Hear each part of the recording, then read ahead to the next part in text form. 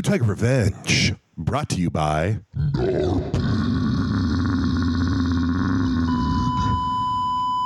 Warning, you are now entering the Blue Tiger 10, the intellectual dark web of comic book podcasting. Revenge is upon you.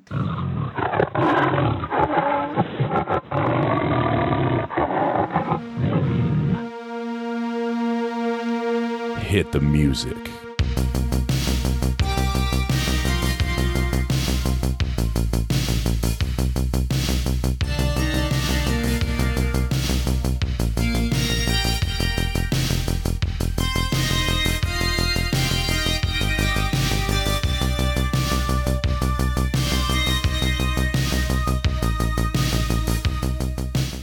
Oh, that's right. And we're back for another episode of the Revenge Tour.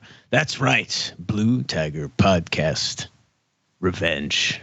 Or Revenge Podcast. Whatever you want to call it. I don't give a shit anymore. We're back after an epic last episode. Oh, my God. I am comic book creator Tag Galusha. The Milkman. And with me, the Milkman. And with me is the man, the myth, the heart and soul. Big Brian Bales. How's it going, Big Brian? Pretty good. So you want to hear something interesting, though? I was... We have the longest intro of any podcast ever. Also, you're welcome. You're I love welcome. it, man. We just keep adding things. I keep adding it. Yeah. So I was in a meeting today for work, and the person leading the meeting said, "That's all I have. Does anyone have anything else?" Which is always my sign off, right? And then you always say, "I'm all." I was just so close. I should have said, "I'm all out of tiger milk." Just to see how the room reacts. That would have been great. That would have been phenomenal. Missed opportunity. Wow. If you go on, you know how Craigslist used to have the missed opportunity ads where you could go. I should recreate one and type that in. Dude, is Craigslist even still a thing? Oh yeah. People still post on Craigslist.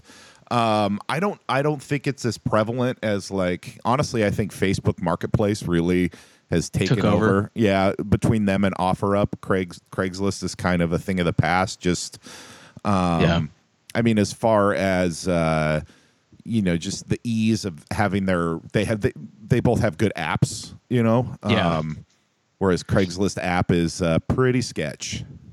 Yeah, and Craigslist now, like, it kind of has that GeoCities kind of feel. You know what I mean? Yeah. Like, I haven't been on there in years, but I still peruse it. Every once in a while. I had you remember, like, Craigslist Classified. Like, the biggest aspect of Craigslist was, like, it was used for, like, people to hook up, right? Before we had all the dating apps and stuff. I worked for a guy in New Jersey, man. And he was, like, in his 50s, and he just used it to try and hook up with, like, 20-somethings. Yes. Yeah. And you said that way too creepy. Yeah. Jesus. I'm living vicariously through him. Yeah. That's a little weird. It's really weird. Yeah. So we're he's my buddy. He's supposed to be doing paperwork. He was, like, doing accounting and stuff, all that shit. No, and he'd be like, "Tad, come here. I need you to look at something for me." And I'd be like, "Okay." So I'd walk back there, and it would just be like, I mean, because there was no, you could post whatever. Oh yeah. I saw some of the most horrific shit. I just walk into the room, and I'm like, "Oh, what is that?" And he's like, "What do you think?" It's only like a mile away. I'm like, "No, dude, that is not natural." Yeah. Oh, that's amazing. Did I ever? Jersey. I don't know if I've told this on the podcast before, but I feel like I have. So, but this was like 2010. Yeah, this was 2010, right when. Right before the new, there was like 2011, so right before the Nickelodeon 2012 Ninja Turtle show dropped. So I love how your milestones for your life are all based around, like, Ninja Turtle releases. Yes, that is accurate. That's accurate. So right around when that came out was when Playmates was dropping the new toy line. And so I was at work one day and I was trying to figure out, when these were going to, what they look like and when they were going to drop. So I get on the old interwebs and I go to playmates.com. And, no. No. It did not pop up Playmate toys. So I had to call my boss and be like, "Hey, listen, this just happened." And they all thought it was the funniest thing on the planet because I feel like I'm the only one who could have gotten away with something like that because they all knew me, and knew what I was about. So, I basically had to, tell my work that I wasn't going 6 to midnight, on the clock. Speaking of Turtles, did you see the trailer was released for the new Netflix movie? The Rise. I haven't watched it yet. I'm not a big Rise guy. It's not really for me. How come? Explain. Sure.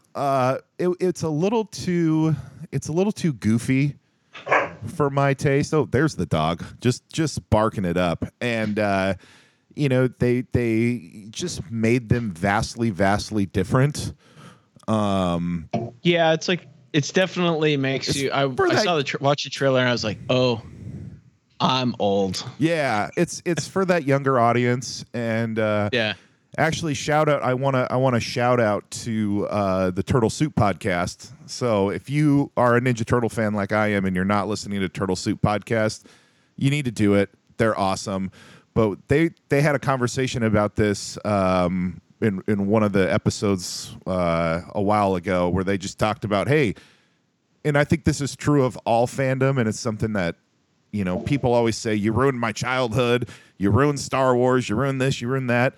No, just because something isn't for you, it doesn't take away what's come before. Like, you're always going to have, the 87 cartoon or the 2003 cartoon. And they had a nice discussion about that. And well, we were just talking about Johnny Quest, right? Like, yeah. We loved the old reruns. Like, even now, it's one of my favorite cartoons, even though I wasn't actually alive for when it was coming out. Well, they did the New Adventures of Johnny Quest too, I think, in the 90s. Yeah. People can't see, but I'm doing the line across the throat, no, cut the music, cut the music. Cut it. Yeah, Quest World. Ugh, not a fan. No, it wasn't called. It was called The New Adventures of Johnny Quest. Yeah, but their whole thing was Quest World. They even did a movie. I think it was a Cartoon Network show. Yeah. How do I not remember that? It was terrible. I watched all of it. It was terrible. But the original cartoon, there's something very special about it. And I think it was the first time, besides the Flintstones, I think it was the first, it wasn't necessarily billed towards just kids. Right. And I think it even had a primetime slot and everything. Anyways, though, the show's horribly racist. Yes. It's one of those where it needs a big revamp if you're going to redo it now. It's just a product of its time. The world was very big and mysterious back then. That's the nicest way I can put it. That's probably the nicest way. Yeah. Yeah. Yeah. But Johnny Quest. But yeah, no, I get you. Yeah. Dude. Yeah, things need to be updated. They need to be, if you wanted to, I guess, keep going, except for Jurassic World. Nobody needs that. Well, hopefully they stop for a while, ever. But God, I have so many things. Just from a story structuring standpoint, I don't understand why with that movie, and I guess I'm bitching here, but I'm going to. Well, you're in a mood. You had some stuff happen to you recently.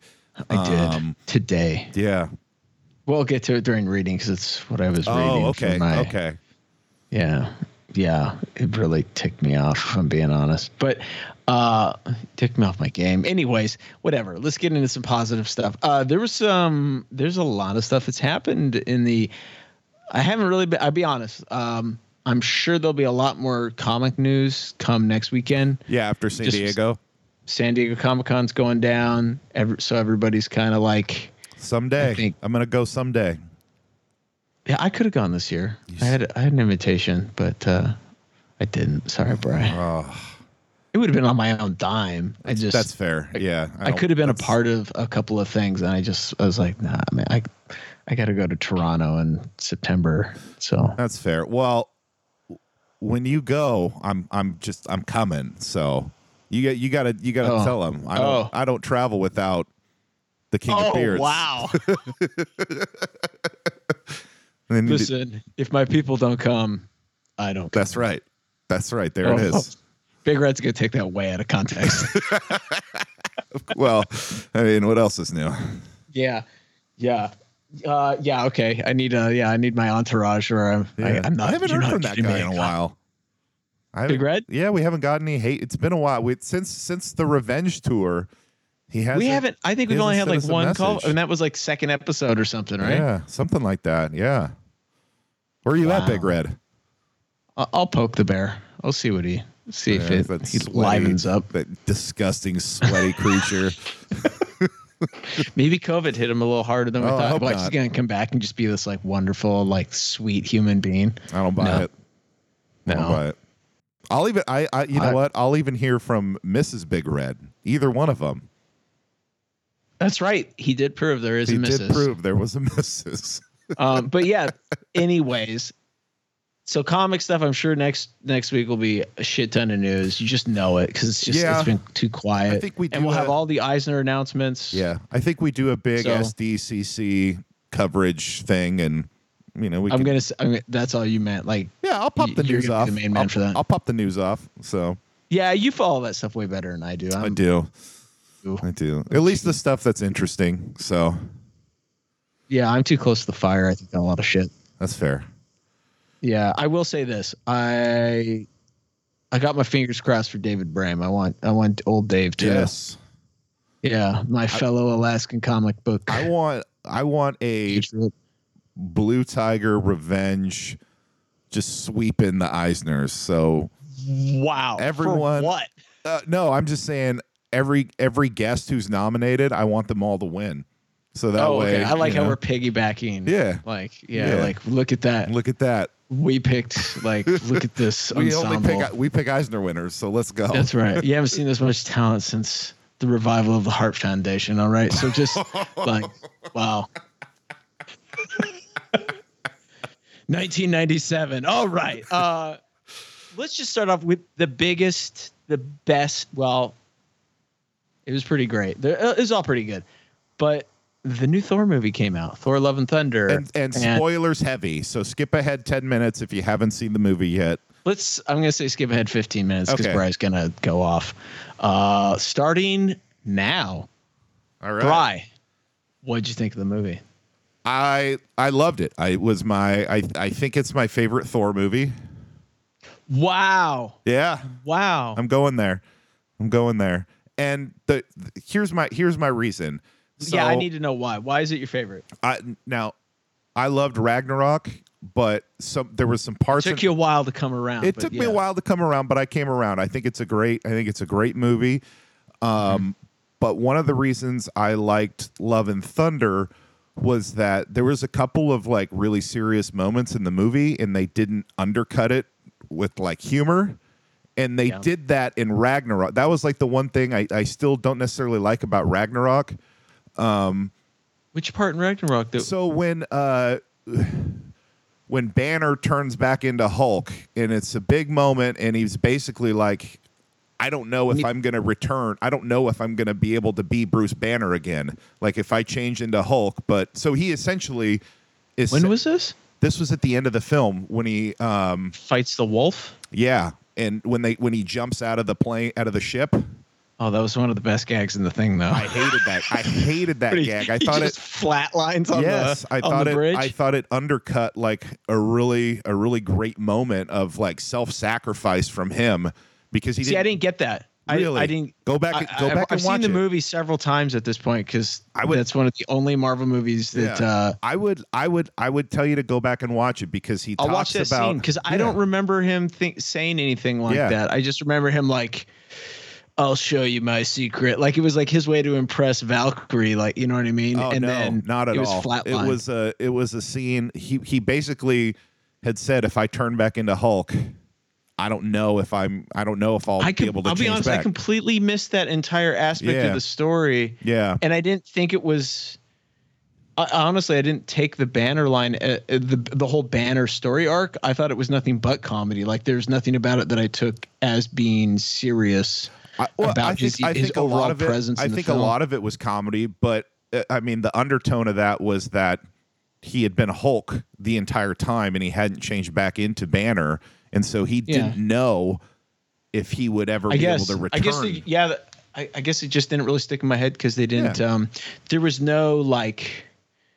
It wasn't like in this movie with Natalie Portman when you finally see her drop the hammer and she turns back to herself and willingly. Her moment of sacrifice, they didn't undercut it. And no, that was the one thing I would say about this movie is I think out of all the Marvel movies, it had the most real emotional consequences. Yes. If you take fandom out of it, where like it was probably one of the few Marvel movies that actually had, I would say, just few superhero movies that actually like you could tear up. I teared up so many times in that movie. Now I will say this: it wasn't my favorite Thor. I liked Ragnarok better. Sure, and I'll say this: why they're both great. They're both good, and this is why I'll say why. Is I felt the humor didn't stick, and it wasn't Agreed. Thor. It was kind of what's her name, Portman. Yeah, like they tried to like make her kind of like, oh yeah, and it didn't work. It didn't work.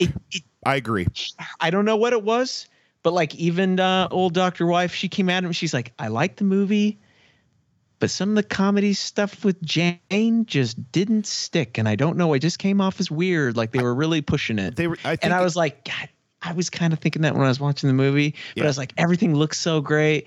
Fucking Christian Bale was like, oh my God, damn. He was anytime he was on scene was just amazing. See, I thought his story arc was more emotional than actually Jane's. I agree. Because he was kind of like Thanos, but you know that thing we talk about all the time about like what makes a good villain is like their actions are justified. Yeah. In some sense of way. His were really justified because if you look at any mythology, any religion, even if sorry folks, even if you're Christian, go back and read Genesis. It's been wiped out a couple times. Yeah. No, I totally agree. And I think my issue with listen, I thought Natalie Portman coming back was awesome. I thought she did a great job. I loved her as the Mighty Thor. I just would have. But she just went from. It had been 10 years since she's been in a Thor movie and then it was like, okay, now I'm going to be funny, but like they could have. I don't know. When she wasn't funny in the original. I felt like, how am I trying to say this? Like, there's a sort of like a self-deprecating humor, you know, that you can have that I thought that might have been there. Like, hey, I'm dying. I'm going to make a joke of it. But that really wasn't. Well, they're not going to do that. They're not going to do that. And that wasn't it, though, either. That wasn't the kind of jokes. And I think that would have landed better, at least for me. Yeah. They kind of tried to give her the same kind of humorous role as Thor. And it didn't work. The reason why it didn't work, and this is not my, I didn't come to this conclusion. It was all Dr. Wife. She was saying like, how long and how many movies did it take for someone like Hemsworth and all of Marvel to kind of come around? And it's like, oh, he's 8. This is what, his 9th movie, 8th film. Yeah. Something like that. 4 Avengers movies, 4 Thor movies. So, and then people forget he had that whole YouTube thing that they did with him and Gary. Was it Gary in the apartment? Yeah. Which was great. And that was when Thor really kind of, I think, became funny and interesting, because he wasn't really that funny in like the Dark World or any of that. He was just arrogant and kind of dumb. Yeah. But and I almost wish they would have just played Portman as just like kind of a little bit more serious, more straight edge. I think it would have worked a little bit better, like because the stakes were just so much higher for her. Yeah. But whatever. Christian Bale, he crushed. Dude, he made the movie. That might be my favorite villain. Out of all the Marvel villains. I would think I agree. He was and he was scary, like creepy. He was charismatic. He was believable. He was just all of those things. Especially the way they opened the film with him. You're like, this is a Marvel movie? Holy shit, this is so sad. Like, it was gut wrenching. Yeah. But I think, and I also think the movie did not end the way that I thought it was going to end. Now, see, this is why when I saw the ending, I was like, this is going to be Brad's favorite movie. I thought you were just going to lose your shit for. Oh, I loved it. Yeah. And we did too. Here's how honest, I thought it was going to end with Thor going into the eternity and saving Jane. See, that's what we kind of thought. And Dr. Wife did point out, she's like, well, when Gore got there, they were all there. So there was only one wish.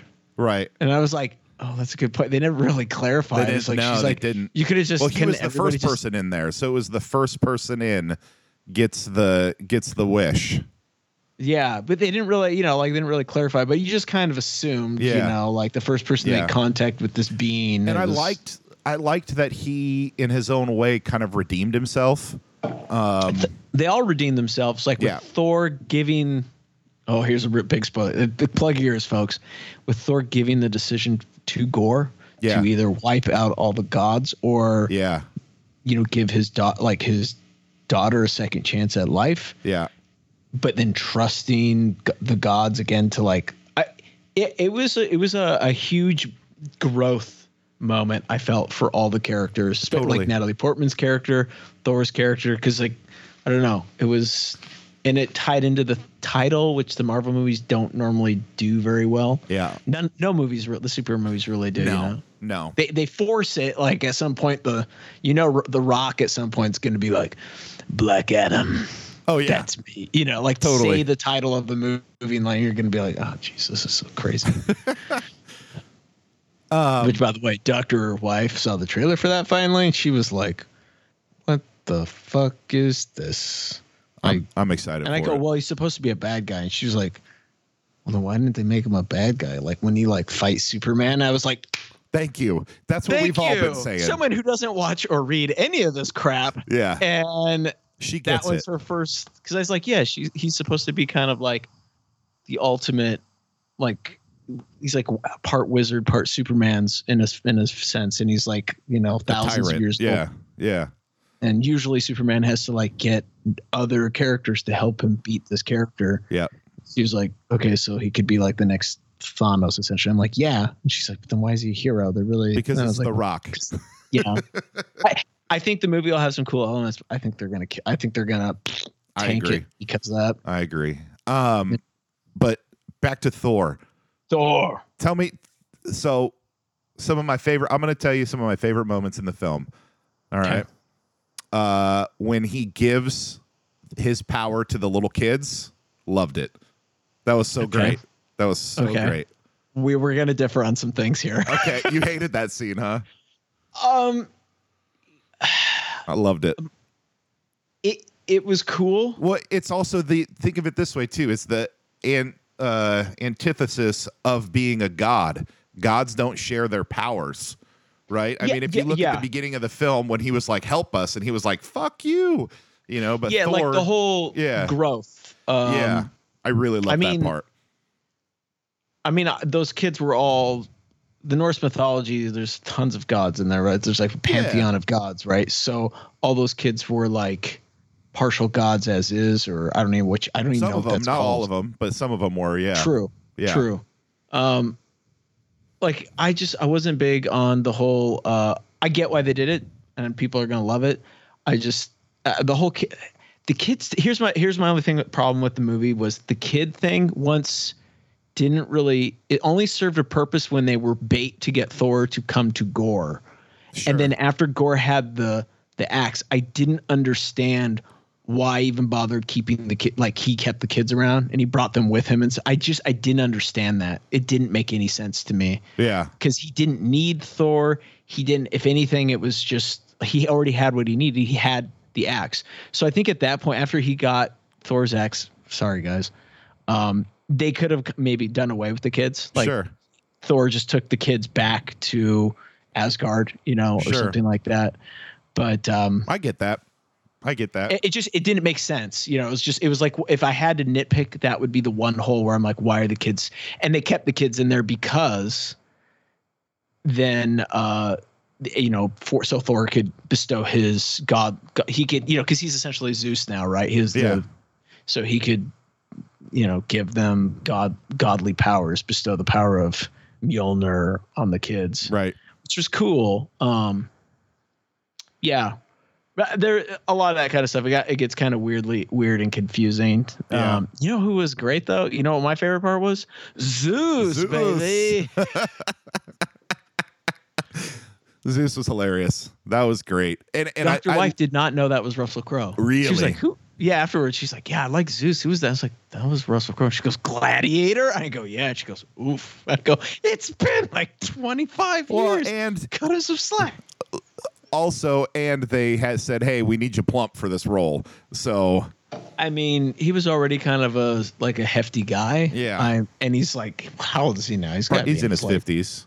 Yeah. I mean, he probably didn't have to do much. It was just like, okay, I'm not going to wear a baggy shirt. I'll just right. Here I am. Right.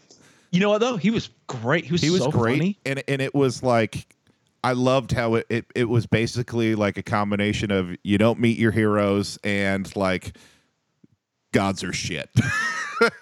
Yeah. Yeah. Yeah. It was, it had a kind of an undertone about, I thought, like almost like socioeconomics. Totally. About like it really had a nice little undertone about people who were rich. We don't give a shit about anybody else. Yeah. Yeah, and how many people like the Greek gods, right? They're born into it, right? They didn't earn it essentially. They were born into it. But the way they present themselves, especially now they've been around forever, is that like they're smart, they're better, they've earned this right to be here. Yeah. Even though all it is they just luck of the draw, man. Yep. You know what I mean? They just showed up and like I think for a lot of people, especially today, it's very frustrating that that's the reality of the world. Mm-hmm. But especially when you can see it on like Instagram and shit now, You see it in Instagram, you see it in business, you see it in politics, you see it pretty much in everywhere. It's everywhere. Yeah. And I thought the action was really great. Action was top notch throughout the whole film. Also, those post-credit scenes with Hercules, that was great. He had Roy Kent from Ted Lasso as Hercules. Loved that. Now, see, I didn't know him. Yeah, and it was just such a quick shot. You didn't really see much of him. It was just a real quick. Yeah. Anyone who's seen Ted Lasso knows who he is. Yeah, and I looked him up online because everyone was like, "Oh, the dude from Ted Lasso," and I was like, "Okay." And he's so funny. I think he looks the part. They're gonna have to beef him the fuck up, though, man. Like this Ted Lasso, he's a skinny dude. Well, yeah, he's a soccer player. Yeah. I just mean like they'll give him those good supplements and cast small people around him and. Yeah, because you need. I mean, I don't know if he's tall or not, but I don't know. mean, if he's gonna. I'll be curious to see if they actually do anything with him in the next Thor movie. If they do another Thor, I don't know. Well, they said Thor will return at the end credits, so. Who's Thor though now? It's still Hemsworth. He's got Mjolnir adopted daughter. He's got Mjolnir back, and she had Stormbreaker. That's true. Yeah, I don't know. Yeah. Yeah. I mean, who knows? How many of those after credit things have never played out? Sure. Like the Guardians. If they do, it'll be the thing where two heroes fight and then they team up. Yeah. Or he'll show up maybe in a couple movies down the road. Yeah. Some like Avengers thing or whatever. Yeah, because Hercules, the Marvel's Hercules was in the Avengers for a long time. So. I could see that. I could see that happening. And I think he was originally I think he originally fought Thor or something like that, right? I wouldn't doubt it. I don't remember. I don't know. Like and then I thought like the post credit scene was really nice. I thought that was a really nice send off for Jane Foster as well as Heimdall. Anytime Idris Elba's on screen, I'm a happy guy. Yeah, that was cool. Like they did a lot of that. It seemed like they did a lot of that kind of stuff. Yeah. We even got Sif, and we haven't seen her since Dark Realm. The Dark World. Yeah. What was it called? The Dark World. Dark World. Yeah, like that was really cool. Like, because again, Dr. Ruff was like, "Who's that?" And I was like, "Remember from the first two Thor movies?" She's like, "Oh God, yeah, yeah." I forgot about her. She was because like she was like one of the kind of focuses in the second movie. Yep. And so that was kind of cool. Yeah. No. Overall, It was a really enjoyable experience. Now let me ask you this. Hey, I'm gonna ask. I ask the hard questions on this show. Okay. Was that really Hemsworth's ass, or do you think it was a body double? Oh, dude, that's totally Hemsworth. It's totally Hemsworth. I was digging that all the way. He looked great. He did look great. I love the Loki tattoo too. That shit was hilarious. You weren't looking at the tattoo. That's fair. You're looking at that lower back going, He does squats. That guy does a lot of squats. Lunges. Yeah. He does it all. Sprints. Yep. All of it. Yep. Well done. Yeah. It's a really, really fun movie. I would give it, you know what? Oh, wait. You lost something. What did I leave out? Tessa The Thompson? goats, man. Oh, the goats? Yes. The goats were awesome. Oh. As you can guess, Dr. Wife, those were her favorite characters. I believe it. Oh, yeah. I believe it. Also, at one point, didn't they Tessa jack Thompson? Oh, man. Fantastic. Valkyrie. Oh, yeah. Well, you knew she was going to be great. Yeah, always. Yeah. I'm trying to think. There was something that I wish they would have done more with, but they didn't, and I can't remember what it was. I was going to say something. Well, go ahead. Loki. I wish I was hoping they would have some kind of reference to Loki or something besides the tattoo. Yeah. But we didn't get anything. And that kind of leads into the next thing, because I think it was in the last couple of days, some of the stuff that was shown in the trailer wasn't in the film. Oh, really? Yeah. There were Which stuff? Oh, like there was. But Marvel always does that. They do that to so people can't are second guessing what the story, because like they're so buttoned up with like their leaks and stuff. Yeah, people were wanting more. Well, I guess it was one of the shorter Marvel movies too. So people were saying, "Hey, why don't you give us a director's cut with some of these scenes that you cut out?" Right? See, that kills me, because I thought it was perfect. Like we're in and out in a tight like hour 30 or whatever it was. 2 hours. It was 2 hours. Was it? Oh wow, it's even longer than I thought. Yeah. And I don't know. It was but good. it was one of the shorter ones, and so folks were saying they wanted to see him do a director's cut, and Taika Waititi was like, "Director's cuts suck. I hate director's cuts," which I think that was a interesting thing to say. I'll be honest. I agree with those usually. Like as much as I want to be in director's cuts, it's only the movies that are like really close to my heart that I'll watch them, and it's just because I want more of the characters and stuff. But for the most part, that's what people were wanting. And for a guy who says director cuts suck, all right, I've got a list of some great director's cuts. All right. Now, I hope you're going to be able to say how much they've actually extended the run time because of the director's cut. Okay, how about the Lord of the Rings trilogy, the extended editions? Dude, I couldn't even get through the normal. You're Lord out of your the mind, Rings, man. I'll be honest. You're crazy. I never finished the last one. I fell asleep every time I tried to watch it. I watch them every year. The extended cuts. Yeah. Gee, aren't the extended cuts like 3 hours long? Over 3 hours long. Yeah. Yeah. They're 208 minutes, 226 minutes, and 252 minutes. Did you ever try and watch the King Kong director's cut? I have not seen the King Kong director's cut. It's all on the island. Okay. And so there's all like monsters and stuff, but it's not like a lot of the CGI is not polished because it's, it's kind of like somewhat not unfinished, but you know what I mean? Yeah. Like it's.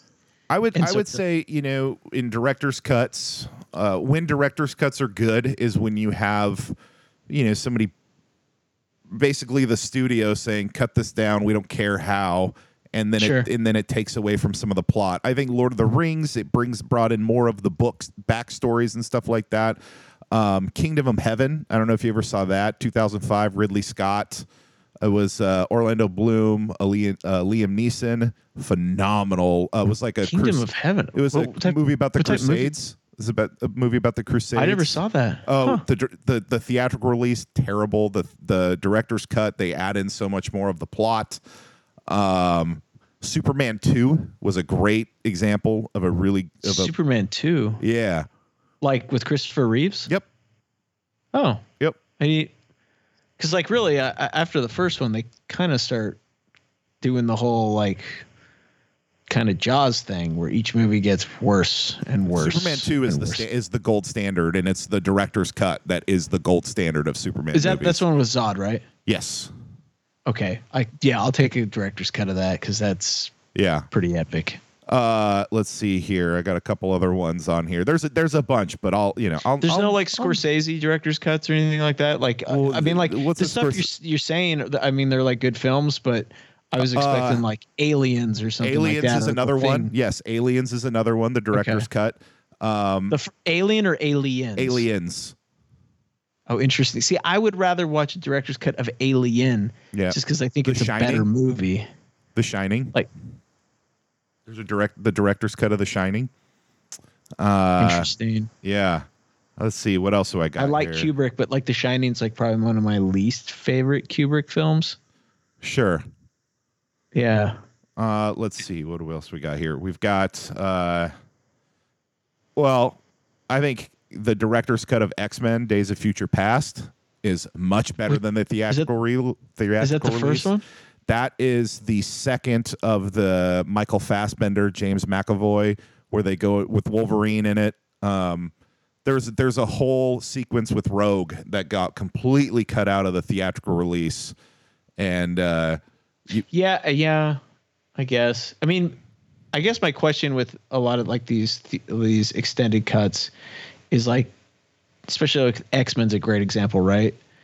Are they just cutting out quick scenes that aren't necessarily essential to the plot, or are they cutting out scenes that just give you more of a certain character? So the Rogue cut, there's a whole sequence of how the Sentinels are getting their power, and it's from Rogue.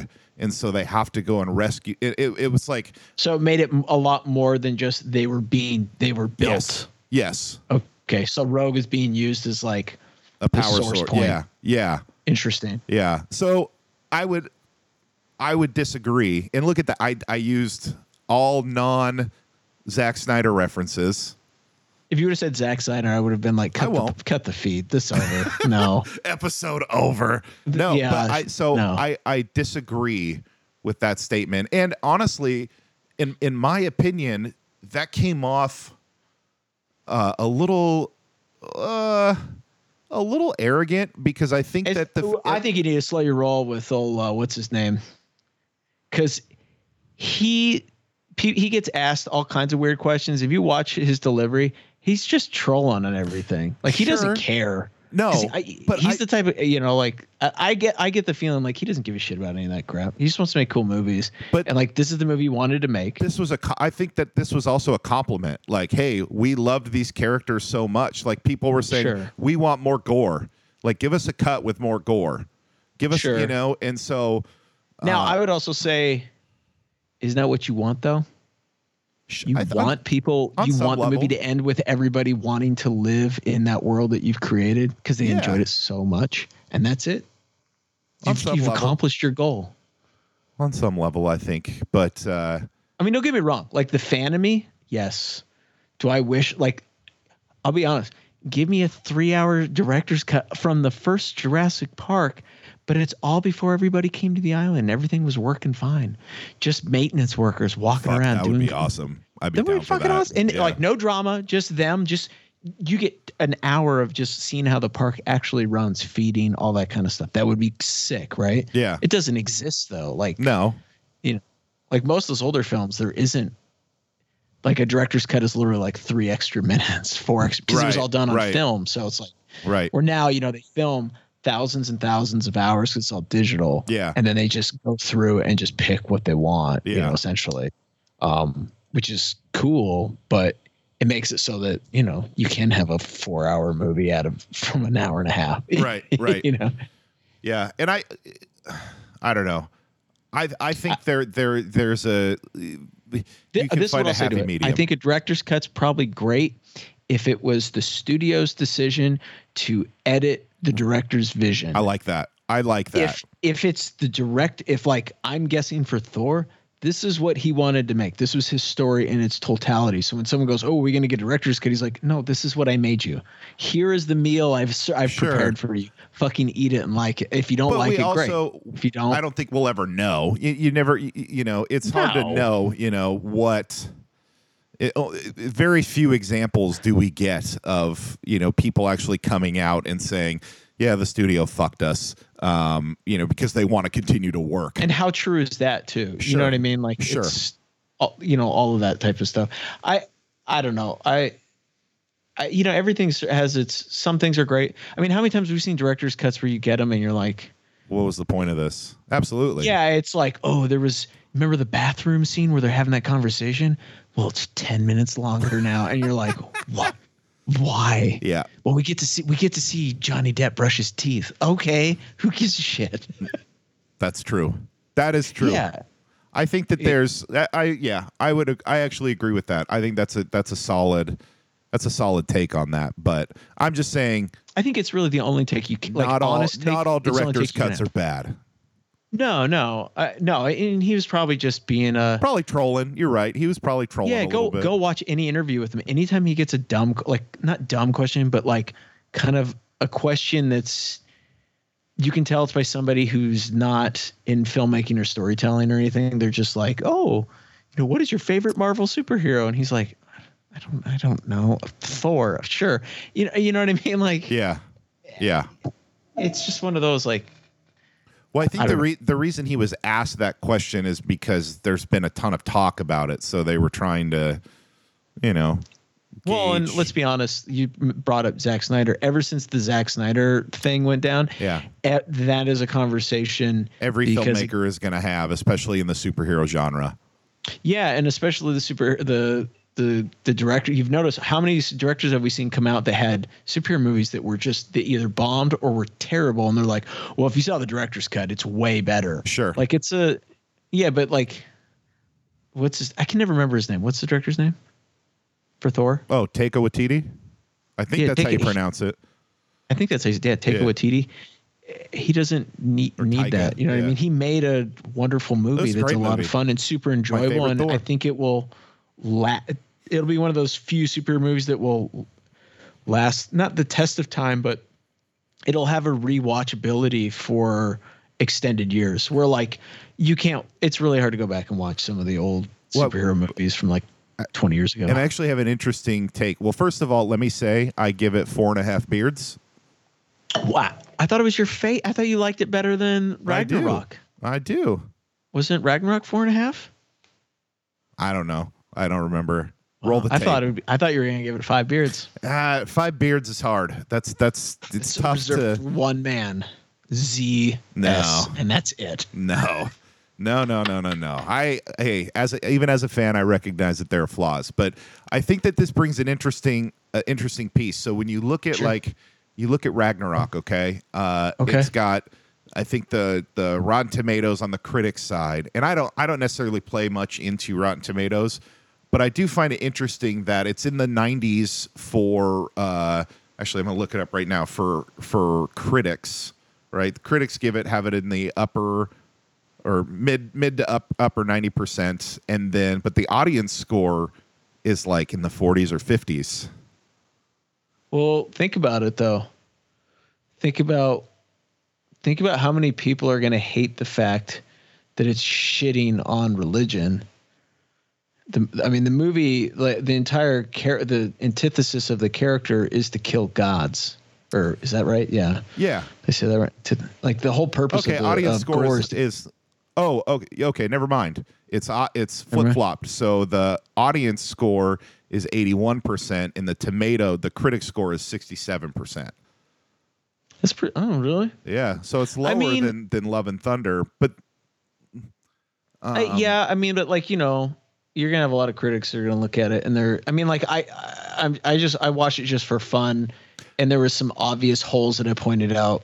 Absolutely. It didn't like take away from the film that much. They weren't really noticeable, but they were there. Like they were there. Like the kids really after the whole like. How dare you? The kids were amazing. I cried. Yeah, their entire purpose was for bait though. After they failed their mission essentially, and Gore got what he wanted. the kids served zero purpose except to have a cool slow motion like lightning show at the end, which was very awesome and fun. But and then you have another show, right? So I told you about I watched the Terminal List, right?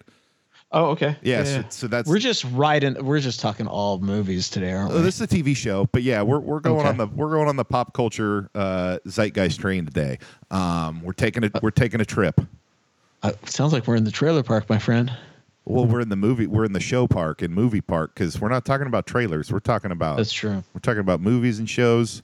But the Terminal List is the new. It's based off of a book written by a former Navy SEAL, starring Chris Pratt, which is just getting Pratt's everywhere these days. He is. Which got dragged by critics on Rotten Tomatoes. It's at 43%. Audience score is 94%. So people are loving it, but critics are, just dragging it. I'll be honest. I don't normally watch those kind of films. It's a show or shows. I don't normally watch those kind of shows. So this is gonna have to be kind of. I know you watched it. I did. And I know you didn't like it. So tell me. So actually, overall, I thought it was really well done. But there was a couple of scenes that were that like take you out of it for a minute, right? So was it kind of one of those? Let me guess. It was kind of beating the viewer over the head of like they're patriots. Yes. Yeah, like it's where like all of a sudden you're like, oh, I'm watching a propaganda. Yes. Like it kind of went into that. Yeah, zone. there's a scene where Pratt's character murders a guy in his apartment building in the middle of the night. Does he murder him, or is that was that part of his mission? It was part of his mission, but okay. So we'll just say he carried out his mission. Carried out his mission, killed the dude in an apartment in San Diego. And as he's like a spy or something. No, he's a Navy SEAL whose team gets murdered, and who's the guy he was murdering or killing? He was killing a corrupt federal agent. Who was part of the U.S. government? No, he went rogue. Oh, so they're doing like a Jason Bourne type thing. Kind of. Okay. Yeah. Okay. But the interesting people love that shit, don't they? Well, one of the things I liked about it was that he also like you find out he has brain tumors, and so he doesn't know if he's like what he's remembering is real or not real. That's interesting. It's like Rambo with like a brain disorder. That's kind of cool. Yeah, or I should say First Blood, but with And so the scene as he's sneaking out of the apartment, he like after he kills a dude, he like stops for like 5 to 10 seconds to look at the American flag before he walks away. And I'm in the apartment or outside the apartment? In the like middle of the apartment complex. And I'm just like, bro, you just killed the guy. I could see. Now, as if it were me, like if I was storyboarding it, I think it would be great to have the flag in there because you've got some like symbols, awesome symbols going on. But having the character stop and like stare at it, like just one shade shy of saluting it, is just so.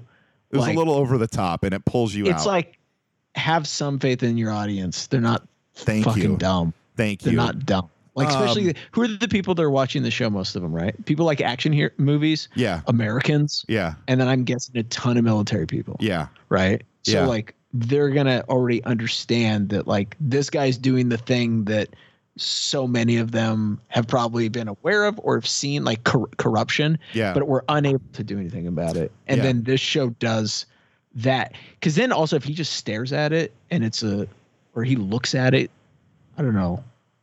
I think you can do a scene where he like just kind of takes like he's looking at it as he continues to walk, but like stopping for an almost salute was like, okay, buddy, like Can I tell a quick personal story about that?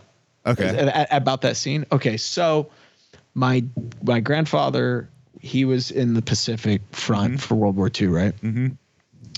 And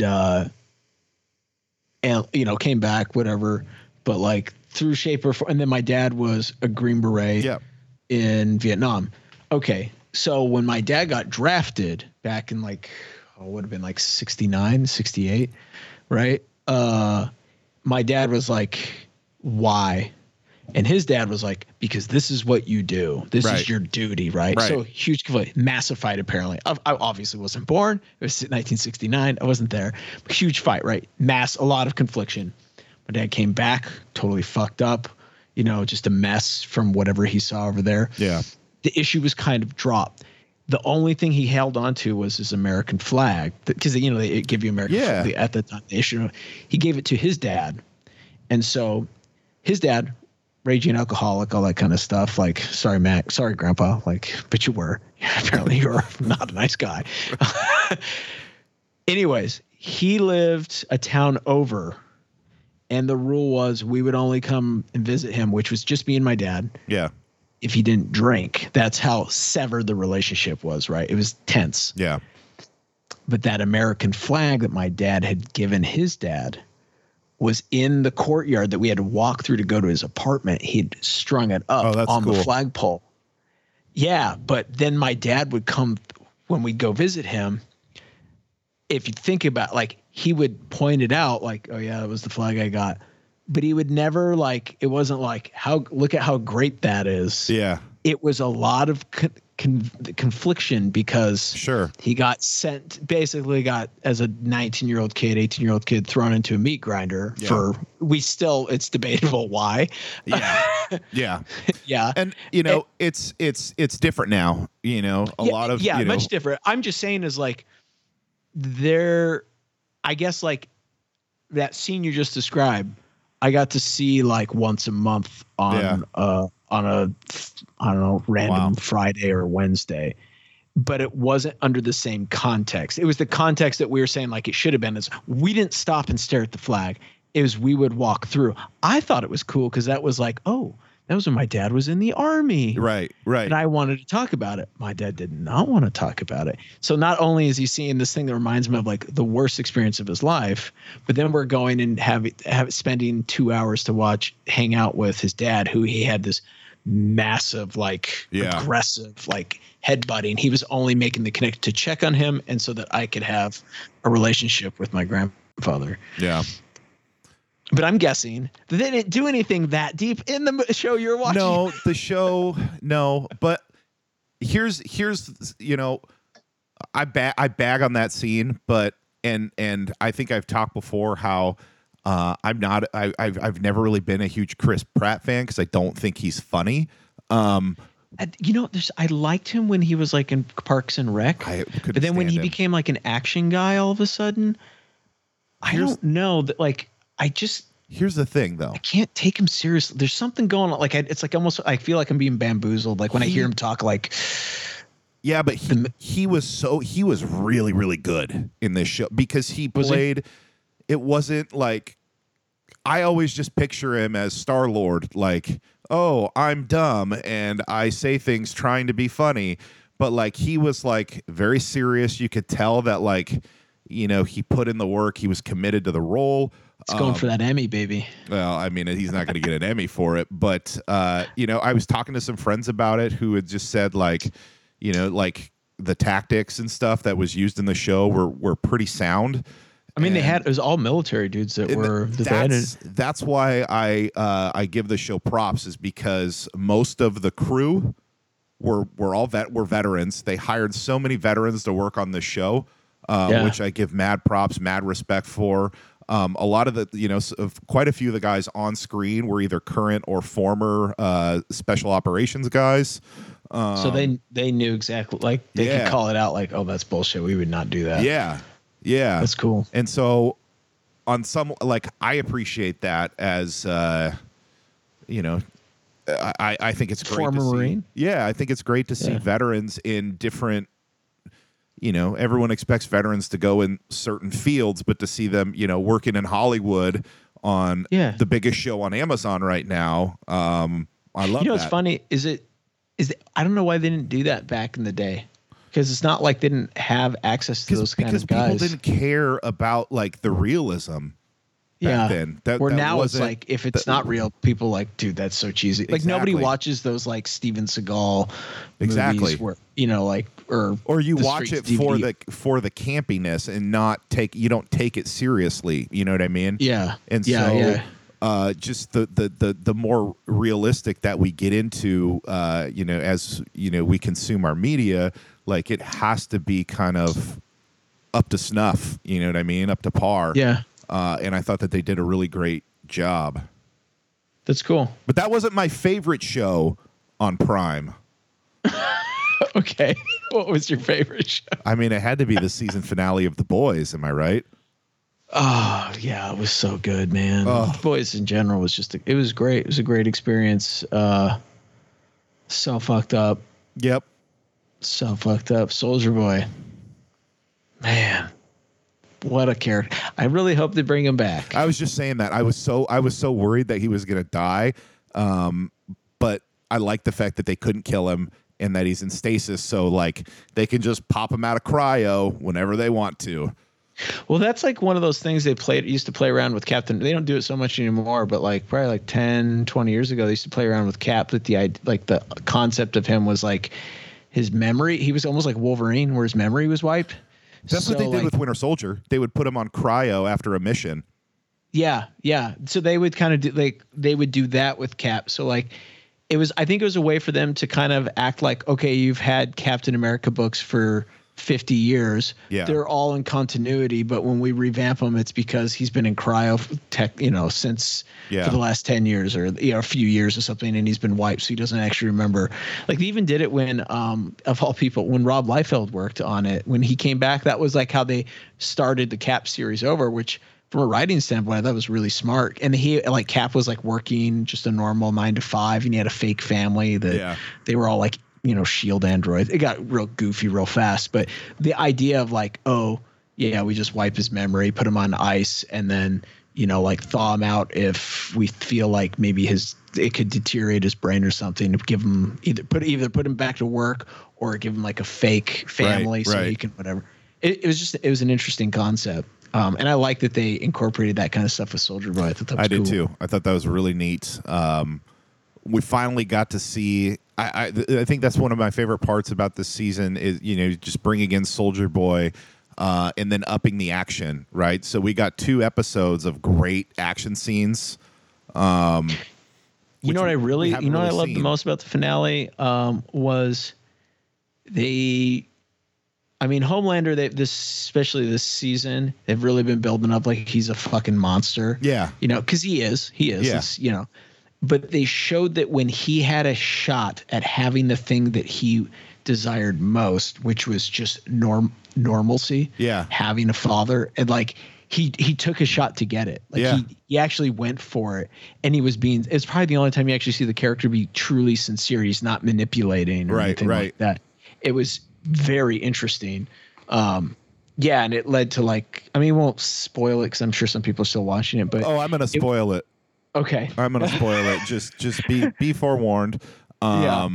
Skip ahead another 5 minutes, 10 minutes. Let's be honest, 15. Yeah, Let's okay. Just skip the fucking episode. No, so the ending, right? Yeah. Do you know what the reference of the ending was from? It was from when Trump was running for president, and he said, I could just shoot somebody on Fifth Avenue. And that happened on Fifth Avenue, where he killed that guy, where Homelander killed that guy, and everyone cheered for him. Yeah, I got that reference because I said it to Dr. Wife, and she was like, "What?" I was like, "You don't remember that?" And she's like, "No." I'm like, "Yeah, that was a cool thing." Which we looked up, and she's like, "Oh yeah, he did say that. I forgot." Yeah, I loved that. I love that they're bringing in like currency, and then the shout out to the boys. They have the best like social media marketing campaign, like just period. They have they made a VOT International Twitter who will just tweet out like Homelander loves you, and here's a statement from Homelander on the current things that are happening. And then they had on YouTube, they had like VOT TV, they had the music, they had some music videos, they had some fake commercials, they had like these like Sean Hannity or rip-offs that, which I thought was really good, where they literally were just parodying things that he had said during like the Trump campaign and stuff like that, all of course in like Homelander. Yeah. Pro Homelander. Yeah. Oh, it was. Sorry, folks. If you're a Trump fan, like that's that's what the show did. You probably don't like The Boys. Probably not. Probably not. I liked how the complaints that I had about Huey. I feel like it came back around, and he finally started. Told you making the right choices. You. You did. You told me. I called it. I liked that a lot. Well, Huey is going to be the.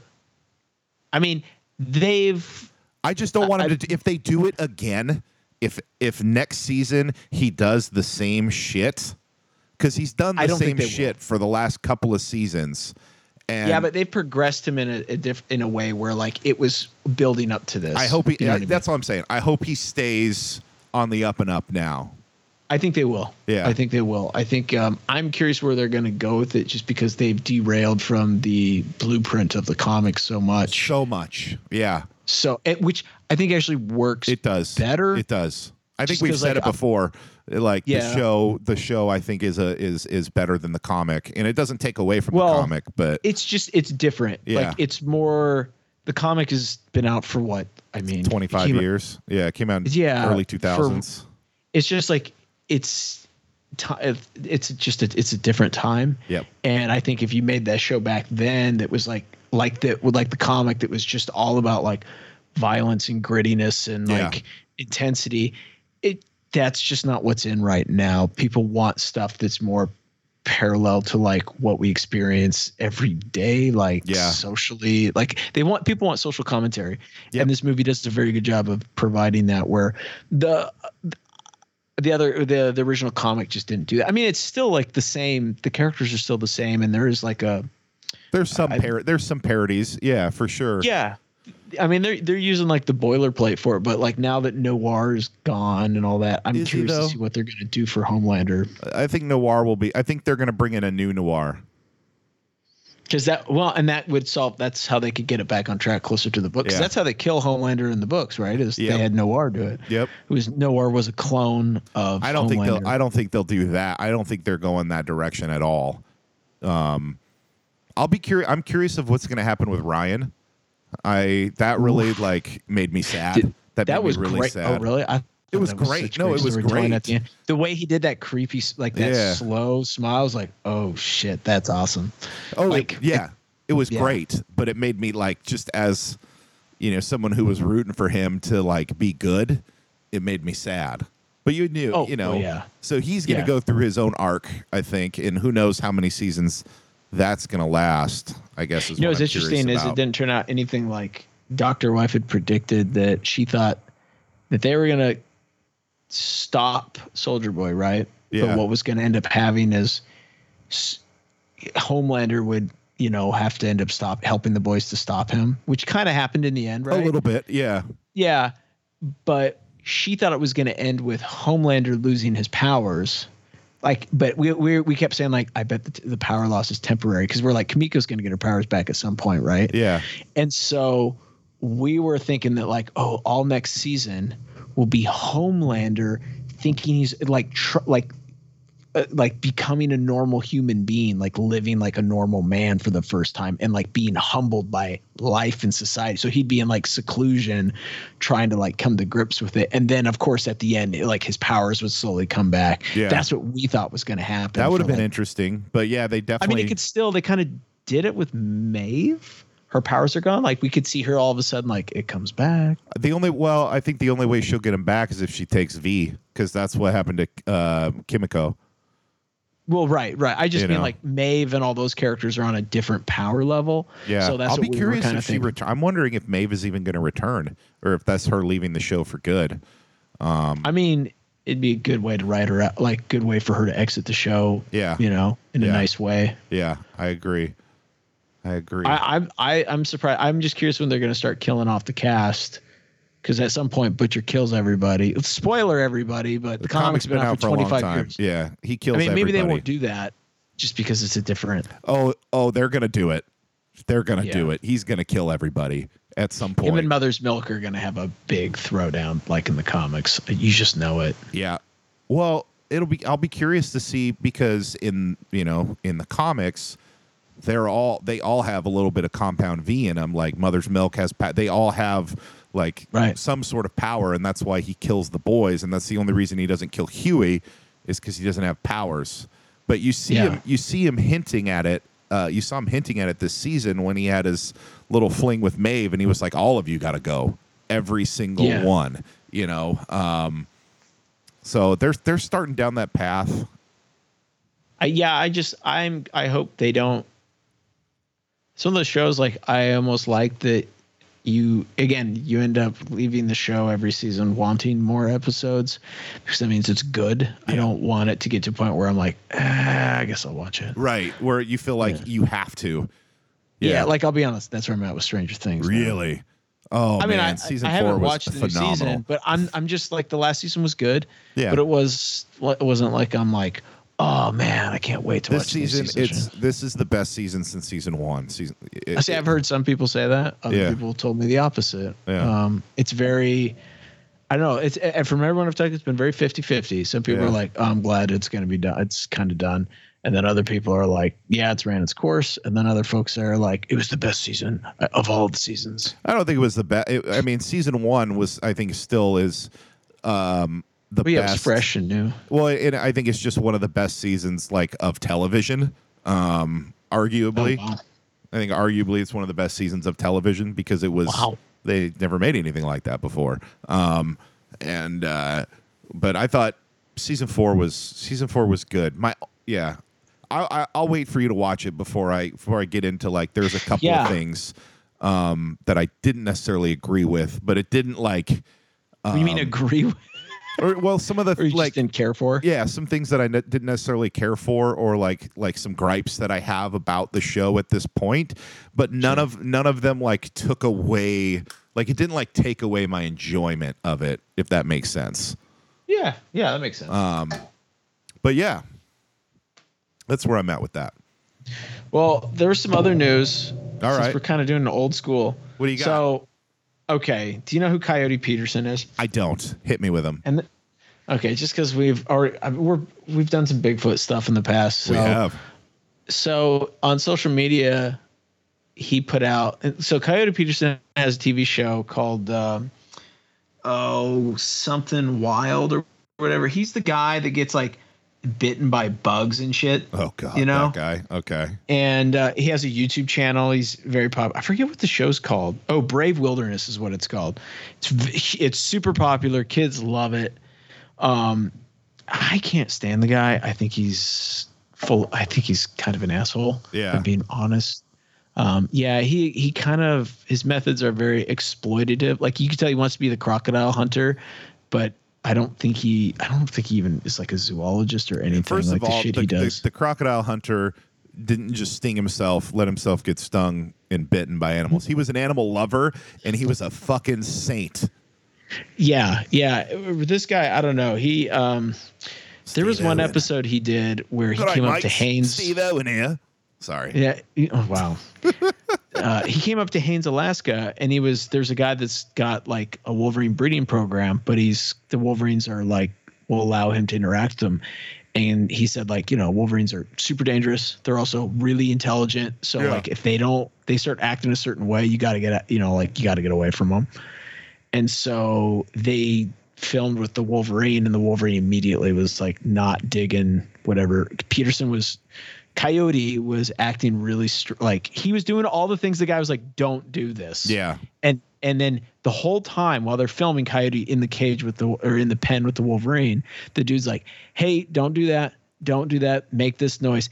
And he's don't approach like that. And Coyote was just ignoring, which is he's stressing out this animal. Yeah. Wolverine's getting fucking agitated. And that's what he was trying to do. He was trying to agitate and right away I was oh, I fucking hate this guy. He's a piece of, yep.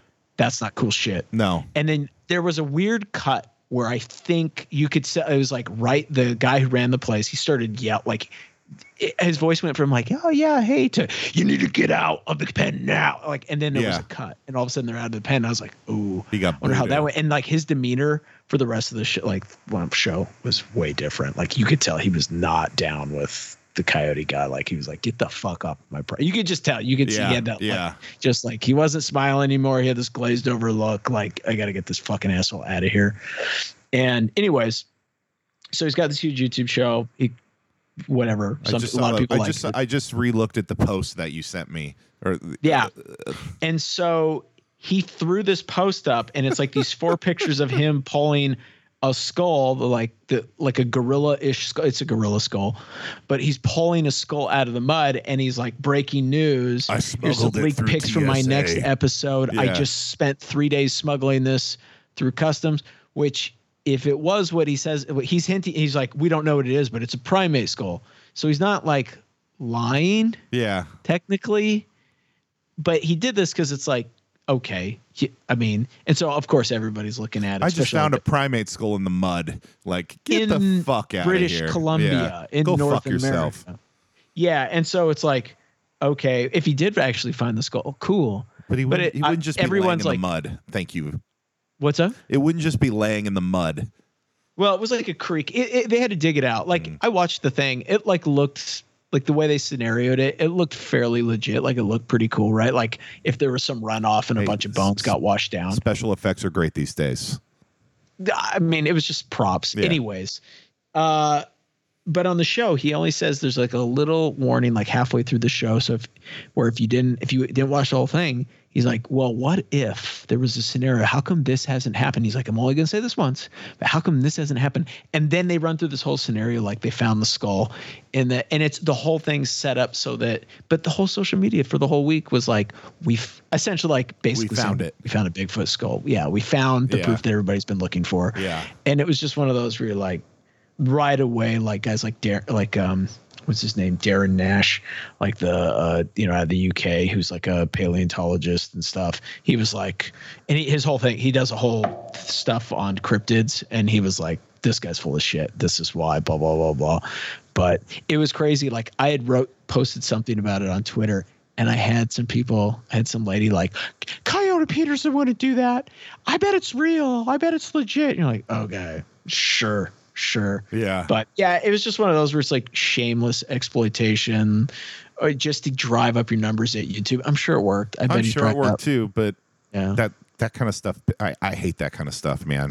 It's very like Discovery Channel, like when they did the Mermaid show, or they did that stupid Megalodon, Meg Exists, or whatever it was for Shark Week. Yeah. And they centered Shark Week around an entire fake documentary. And it was just all bullshit, and at no point did they put out an exclaimer saying it wasn't real. And it was all like doctored footage. It was just, give me my Megalodon. I only want to see a Megalodon with Jason Statham. Let's be real. That's right. So. I don't understand. I mean, I know why people do this, because views equal money. Yeah. But it's still just like, dude, what is, like, you can't sit there and say that you're a person of science, that you're a biologist or a zoologist, and then you pull this kind of shit. Like, fuck you. I mean, he's YouTube. Not. I don't think he's any of those things. No. I think he's just some like actor guy that pretends to be, that lets bees and stuff sting him. But yeah, that sounds about right. I don't know. I figured I'd bring that up just because it was interesting. Yeah, that is interesting and stupid. It's really stupid. I don't know. What was sad is how many people got excited. Sure, that, like, somebody found something. You're like you're playing on people's emotions and just like. Yeah. You're lying to people, and yeah. I'm gonna go deep here for a second, but what that does is that, when, I'm not gonna say if, I'm gonna say when evidence of Bigfoot as Sasquatches are finally found, it's shit like that's gonna set it back. Yeah, it's going to make it where, like, even if it's unquestionable, undeniable, people are going to be like, nah, it's fucking... Well, people already discard science for their personal opinions anyway, so... Yeah, but this kind of stuff just... Yeah. It makes people distrust, like, that kind of stuff. Because people view this guy, even though he's just a YouTube asshole, they view him as, like, he's their crocodile hunter, of this generation. You know what I mean? Like, which is insane to me. Yeah, it's insane to me. Yeah, but I do have some good news. All right, hit me. So I love how you're holding that Wolverine. I can't put it down. It's so stupid. I love it. So, who's unquestionably probably the toughest, most badass dude in the history of professional wrestling. Bret Hart. Okay, he's a great wrestler, but Just kidding. like out of kayfabe, like on the street, like who's the one wrestler that everybody was terrified of? The King. That's right, King Haku, man. King Haku, yeah, Tongan Death Grip, yeah. That's right. There's a company called Cella Toys out in the UK. Yes. They're doing the old throwback to like the old early 90s. I can't remember who made them. Who made the toy, but the early 90s, like, you know, like pro WWF toys figures. Well, there's a bunch of figures because when the line got canceled that they just didn't do figures of, right? Right. King, like Haku was one of them. And so these companies in that style, same size, everything. So they're intermatchable with the original WWF toy line from 91. They've been doing all these like UK wrestlers and stuff. Yeah. Anyways, they're doing a King Haku and the pre-orders are live. Right. Yeah. I think we should post it in the link. I think we should too, because I know you're going to pre-order. Have you already pre-ordered it? Not yet. I've been looking at it, but I keep forgetting. Okay. I'm going to do it though. All right. I might do it too. I'll just say this. I hope the King gets a little throwback. Well, here's a cool thing from it. As I was reading on the pre-order is that the reason, because I messaged him a while back, like, dude, you guys just come out with this like 6 months ago. Is everything all right? Are you guys still doing it? Yeah. Of course they didn't write me back. Why would they? But they posted a whole thing on it, and they were working with Haku himself because they had him like, I forget what the position was. He had like fists or something. He was going to do like some kind of like spring loaded clothesline. They changed it because he wanted to have him so he has the Tongan death grip pose. So they worked with him. They worked with him. Awesome. So yeah, so he's like involved. Like he gets say on his character, and like then they had it on the wrong hand. They originally put the Tongan death grip on his left. He does it with his right hand apparently. Yeah. So then they like had to change the mold so that it was a right hand. It's just cool. It's cool that they're really doing this, especially for a guy like that. You know, like that's awesome. Yeah. You know, I like that. That makes me happy because good old Vince McMahon would not give a shit. I think that's been pretty proven. There was, like, I think they did a limited run of. I think there's like some Haku figures, but I was looking, so I was gonna get one for the studio. Like, oh, that would be cool, right? Yeah. And they were really expensive, and I was like, I'm not dropping $100 on a fucking WWF figure. Like, no. I don't need it that bad. But yeah, Cella Toys. If you wanted to see, I recommend people go there. If you're a wrestling fan, especially old school wrestling, they've got a bunch of like cool figures that you'll recognize from like early 90s and 80s that, you know, were like maybe like mid-card guys or something like that, or like they were at a WrestleMania. Like they did some of the Japanese wrestlers that were in WrestleMania. Yeah. Yeah. Yeah. Like, I can't remember the name. Yeah, just go to the site. They got all types of cool shit. But yeah, that was my big figure thing. That's going to be my big. I like it. That's awesome. I'm gonna get it. My figure hunt. Yeah, you got any? Since we're already in the pop culture wastelands, any figs you've been eyeing? There was one I sent you a while back. Which one was that? Boba Fett. Oh yeah, that all black Hot Toys Boba Fett. That thing is pretty. I might get that. I might. What do those run? That's like $500. I think no, around $253. Jesus Christ! I'll stick with my little indie pro wrestler fig for $20. Well, 20. Yeah, I mean this thing is pretty cool. So I'm looking at it right now. I like it. I mean, it's like vintage, but I like the like old. It's cool. Yeah, I like that type of stuff. It's cool. I like both. I prefer the more detailed, but I have an appreciation for those old school stuff, you know, that we grew up on. So yeah, I'm all about, you know, for me, it's all nostalgia. Yeah. Less fan, more nostalgia. So it's like, you know, when we were at SummerCon, like the only thing I was looking for was like that stupid Wolverine toy that found it in 10 minutes. Yeah. Yeah. Yeah, you did. You sniffed that out fast. Fast. We even got one for Max. We did. Yeah. We did. Well, cool. Well, what do you say we dig into those books? Let's do it. Can I rock a piss first? Wow. Yes. Yeah. Sweet. Thank you. Check 1, 2. Tiger milk, tiger milk. I like tiger milk. Give me some more of that, please. Tiger milk. Hello. And we're back. Look at us. Look at us. That's right. We're here in the Tiger Den, getting ready to talk about some comics finally after an hour and 15 minutes of bullshit. That's right. That is. I mean, it's all right. storytelling, right? It is. It is. We're allowed to be fans, nerd out on stuff. Yeah, once in a you know while. what? God damn it, we are. We are. Yeah. Okay. All right. So, wait on me. What have you been reading? All right. So, two things actually. So first, with Love and Thunder being out, I wanted to read about the God Butcher. So on Comixology Unlimited, they have the complete Thor by Jason Aaron. So I hate when they call it the Thor by Jason Aaron because he wrote it. Because he wrote it, he didn't draw it. Yeah, that's true. I mean, there was a lot of artists. I think it was you had Garney, you had Oliver Kopel. Yeah, I think that's how you say his last name. With the God Butcher was Esad Rybick. I'm not sure how to pronounce. Oh, he's good too. Oh yeah, he's really good. But I mean, it was great, man. It was. I think one of the things. Did you read that whole thing? Because it's like I read the entire God Butcher arc. Yeah, I read it. Okay, I read it. I thought you said you read the whole Jason Aaron. No, I read. Arc, I read like, the first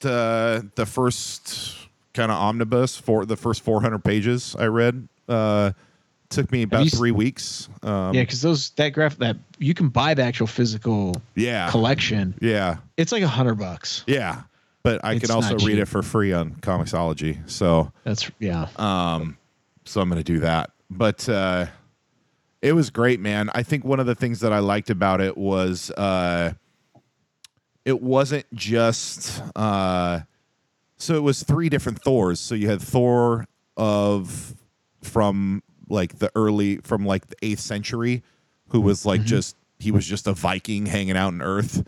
And then you had present day Thor, and then you had Thor thousands of years in the future after the Earth was dead, King Thor. And so it was like the God Butcher in all 3 timelines, and then those timelines converged. It was great.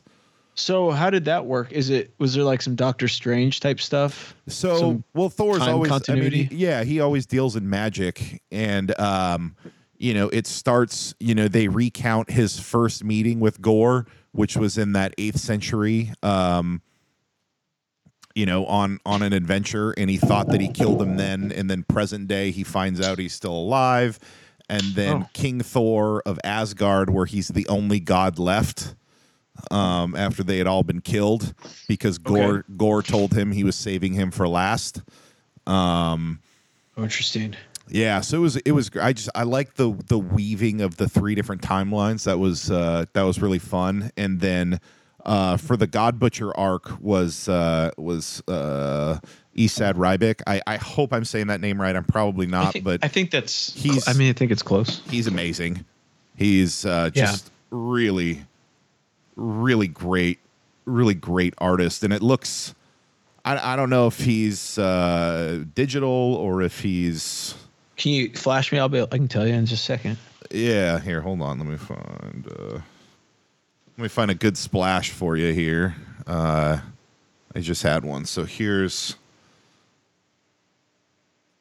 Might be kind of hard to see with the glare, but here's a picture of King Thor. Yeah, he's probably digital. It looks like it probably is. But maybe a combination. Probably a combination. But it's really great, man. His art is really good.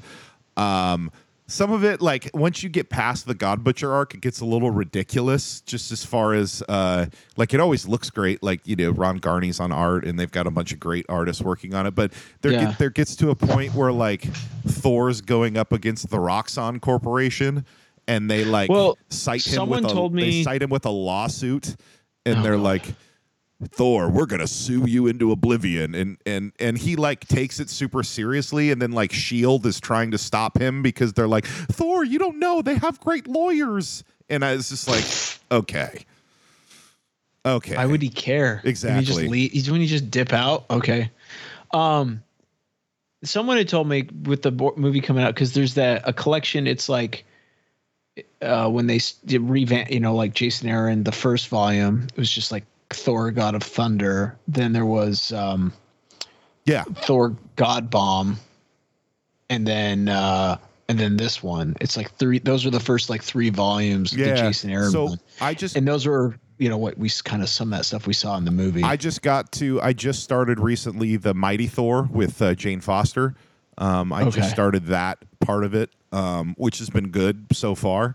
I've enjoyed it. And then the other thing I've been reading is again, I want to shout out to Turtle Soup for getting me to give this book a second chance. Okay. And it's paid off. Because is it? Let me guess. It's the Simon Beasley one. Oh, Body Count? No, it's Body Count. It's not Body Count. It's the Turtles Image Run, Volume 3 of the Turtles. Oh, okay. Yeah. Who wrote that? Was that Eastman? No. So this was Gary Carlson and art by Frank Fosco. And wasn't that right after Mirage closed? They were still open, but they but Image did their own run on Turtles for a while. But Image doesn't have like a staff to do that, so they must have like just brought another team to do a separate. Yeah. And they printed it through Image, and that's interesting. Yeah, so it was an Image book. It started in like '96, I believe. But I wonder why they didn't just use Image or Mirage as the publisher.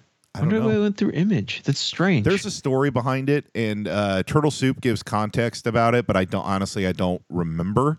But I had read I had like glanced through the first issue, and I was like, not really. Like, it's okay. But then, like, after listening to them, really talk about the issues, I gave it another chance, and I am like really, really enjoying it. It's so different, and from what we see before. I mean, the first issue is Donatello gets shot up by a cyborg and basically killed. And hey, what? Wow, they killed Donnie again. Like, again? How many times is that guy gonna die? Well, they killed him first. I know this was '96, but then he gets brought back. He comes back as a cyborg, and there's a whole thing about it. But the story so far has been really, really interesting, and I'm a big fan of Frank Fosco's art. I think it looks really great. It really reminds me of. It gives me those Mirage vibes, and honestly, some of it gives me a little IDW vibes. It's a lot of fun. Cool. just to see that different take on the Turtles. Yeah, that's awesome, man. Yeah. I've been tempted to get my hands on Body Count. Honestly.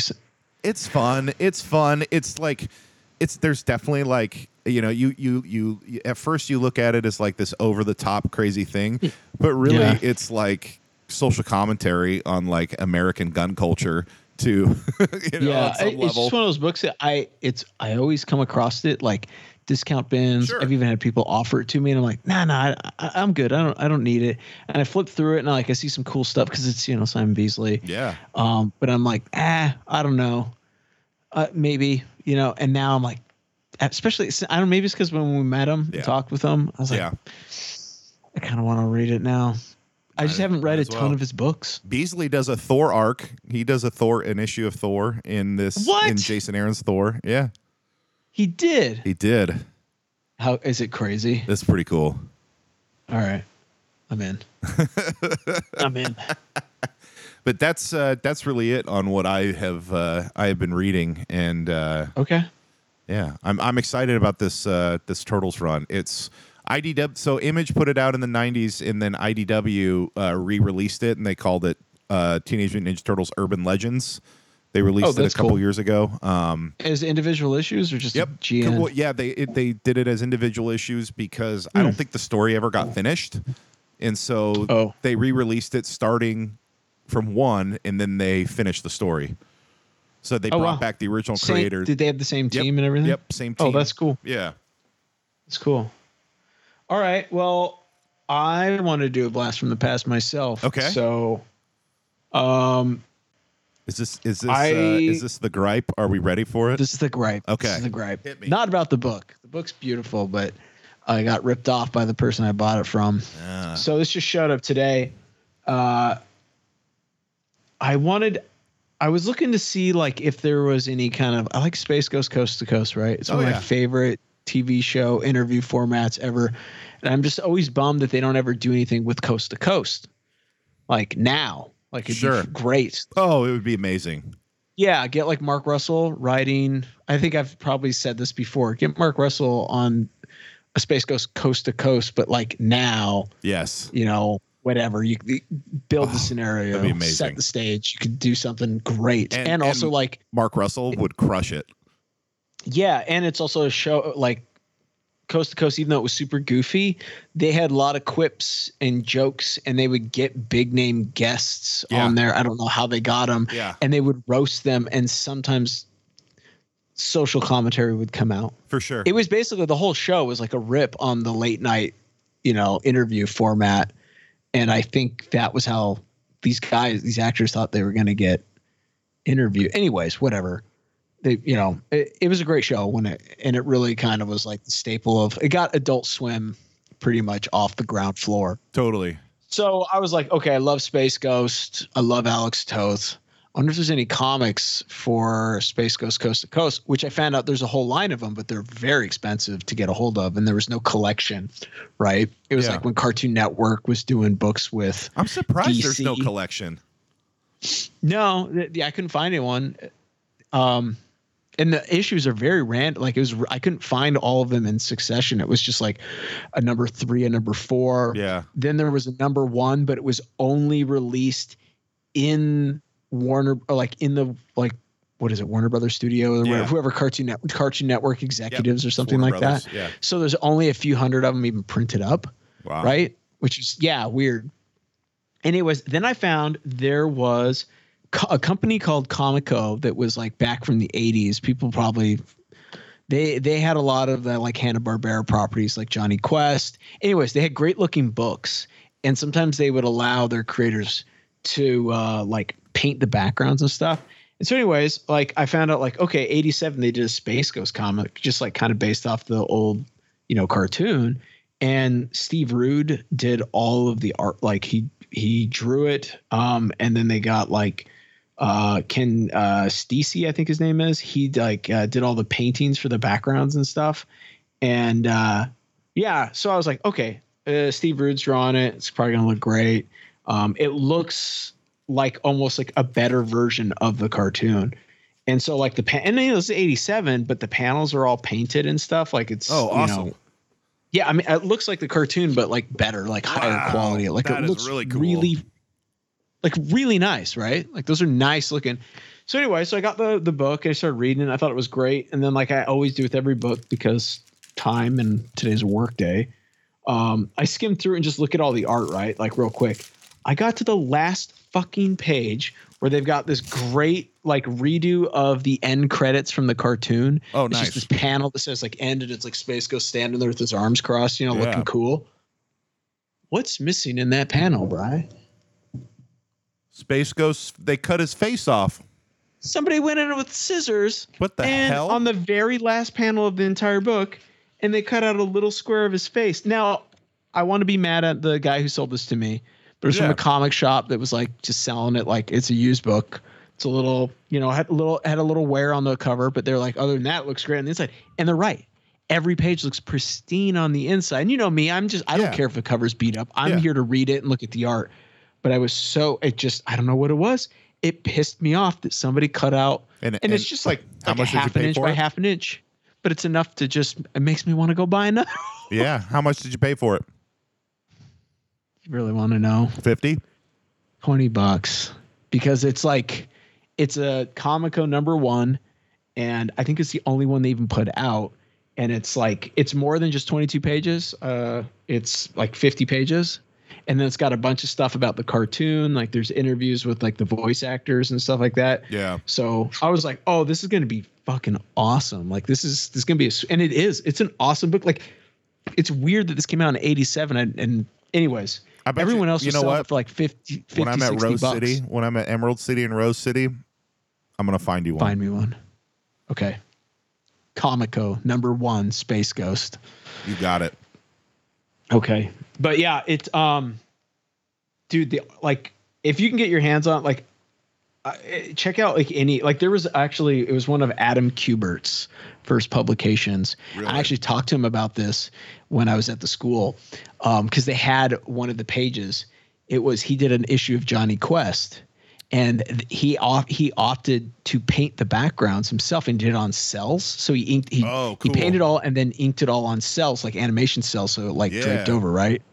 And it's some of the best. Like it's one of my favorite things he's ever done. Like it was one, he did it. It was probably like 86, 87, 88. And but I was looking at it one day and he saw me in the hall and I was like, dude, how did you do that? And he explained the whole process. He's like. And he was looking at it, he's like, oh, yeah. Like, man, I forgot I could paint. Like, I could, wow, that turned out good. I'm like, yeah, man, it looked awesome. That's it really was just cool. crazy because you didn't see that a lot back in the day. You know what I mean? It was very like flat colors, like Zip Tone and Doc Martin dyes where like, this looks like it had like airbrush for some of the space effects and stuff. Like, it was really freaking cool. It really felt like you were watching like an old 60s animation where it was hand painted backgrounds. Yeah. And then you had like flat colored cells. You know what I mean? Do they now? So I got a Kubert related question. Okay.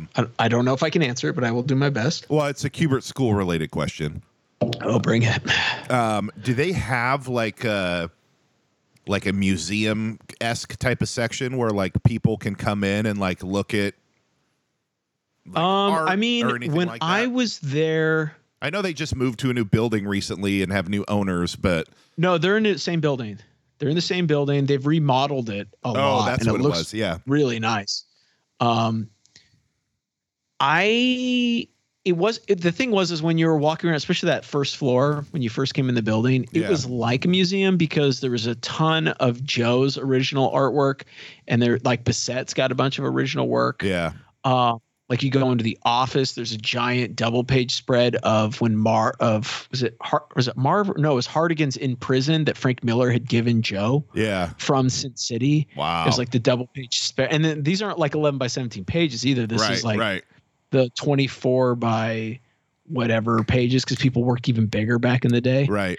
And so it's like he's got that double page spread. It's like, you know what I'm talking about when he's in the prison and it's all black and white, super high contrast. That double page spread was sitting at the time in the office. I don't know who has it now. Sure. There was a private commission that Adam Kubert did for Mike Tyson when he was working on the Uncanny X-Men. And so it was Mike Tyson like this, and then he's got in the middle, like with his arms crossed, and jacked, because it's like when he was the heavyweight champion of the world. And then all of like the classic, all of the classic 90s X-Men all around him. And like that was, I think it was a print of it. Sure. But it was huge. I mean, it was massive. It was a massive drawing. I just think something like that would be cool to like go and go and see. Yeah.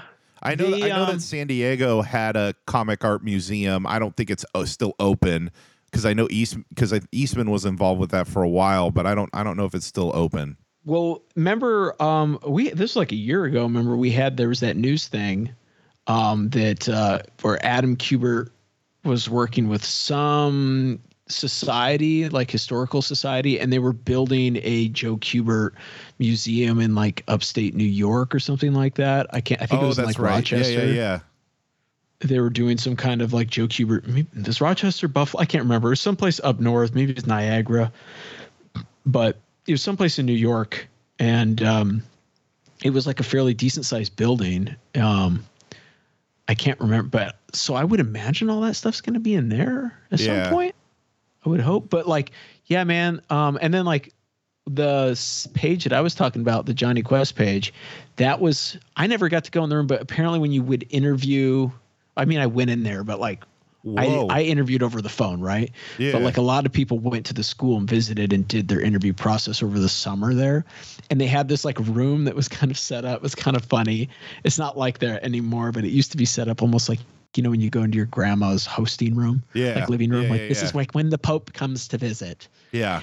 This is where we will sit and have tea, you know, or if the presidential candidate stops by, this is where this is where I will talk to them. Right. In this nice room that no kids or people are allowed to sit in ever. They had one of those rooms, like a kind of a hosting room where you did your interview. And that room was just filled with all this old work that had been donated to the school from like classic artists, you know, like Hall of Fame comic artists who have been a lot forgotten. I think there was even like a Milton Caniff and and then they had some paintings, and Joe's office was the craziest because there was like all of his work. Sure.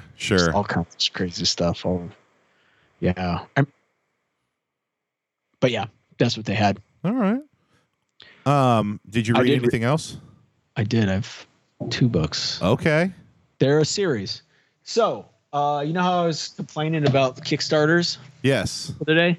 Well, one of my Kickstarters came. Which one? So, Tukey by Jeff Smith. Oh, yeah. You've been pumped about that one.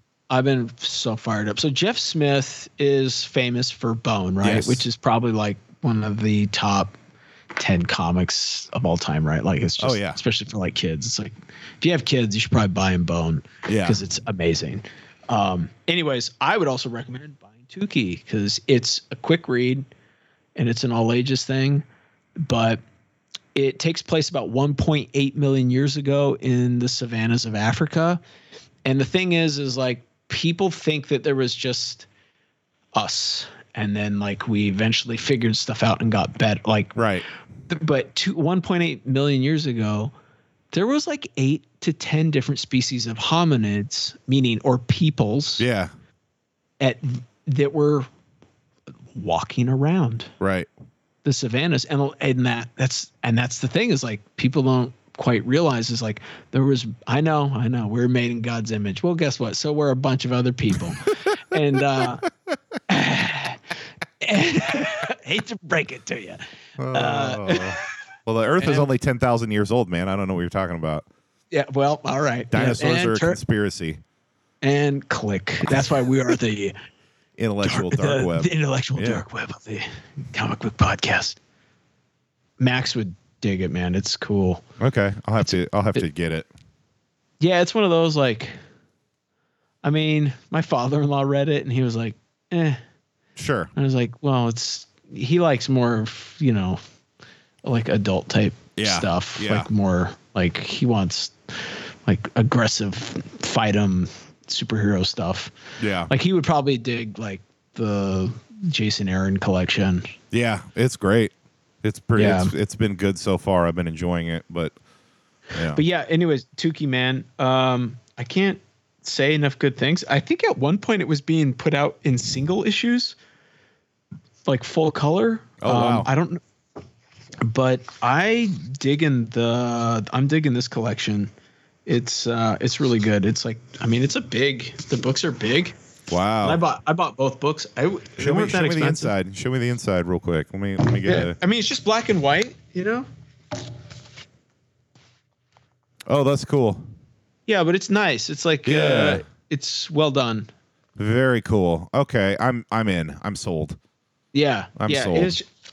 It was a good story. And it's one of those few times where it would behoove you to read all the bonus material. Like he's got like some stuff in the back about like his visit to Africa, you know, like, you know, was it the cradle of civilization? Is that what they call it? What's the part where it's like forget? I don't know. Where like humans were supposed to have come from, like the first people, you know what I mean? Oh yeah, like, yeah. Cradle of Life. I think it's like, I think he went and visited that. Anyways, he's got like a bunch of, like his kind of like research adventures that him and his wife did in preparation for the book.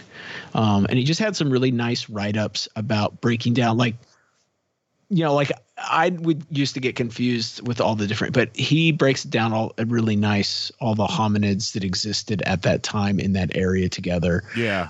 So I don't know, it gives you a nice feel. And we typically, I think, as people forget that there were other peoples that existed in the world.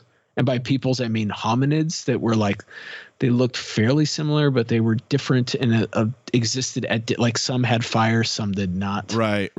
So meaning like some still ate raw meat and others were operating on the same level as, like, I guess our ancestors, is like cooking food and making tools, like it's very interesting.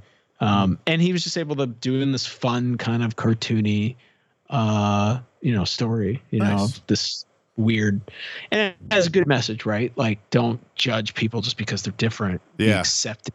That's the overall message. It's just being accepting of those who are different, because a family isn't just blood. Right. It's more of like those who are there for each other. Like, that's how you make a family. Right. Right. Yeah. It was really well done. It was really well done. Cool. Yeah, and that's what I read. It wasn't like anything super crazy. Yeah. I'll have some kind of denser stuff, I think, for next week. All but right. yeah, man, that's pretty much it. And then, I don't know, fucking Space Ghost. Space Ghost. So you're gonna try and find me a new one? I'm gonna see what I can do. Yeah. All right. You got to get it down though. There's no way. I'm gonna go on the hunt. Like $10. I'm gonna go on the hunt. Did I lose you again? Oh, he's back. He's back. Yeah, technical.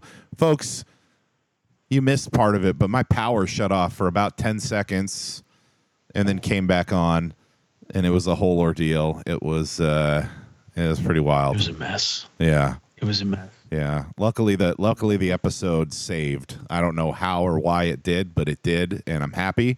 But with that being the case, you got anything else, or should I take us home?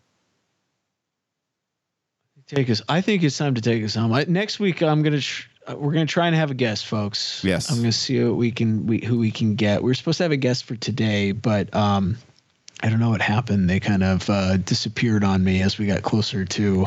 It happens. It's also con season, man. It's con season. Yeah, San Diego's next weekend. Everyone's freaking out, gearing up for that.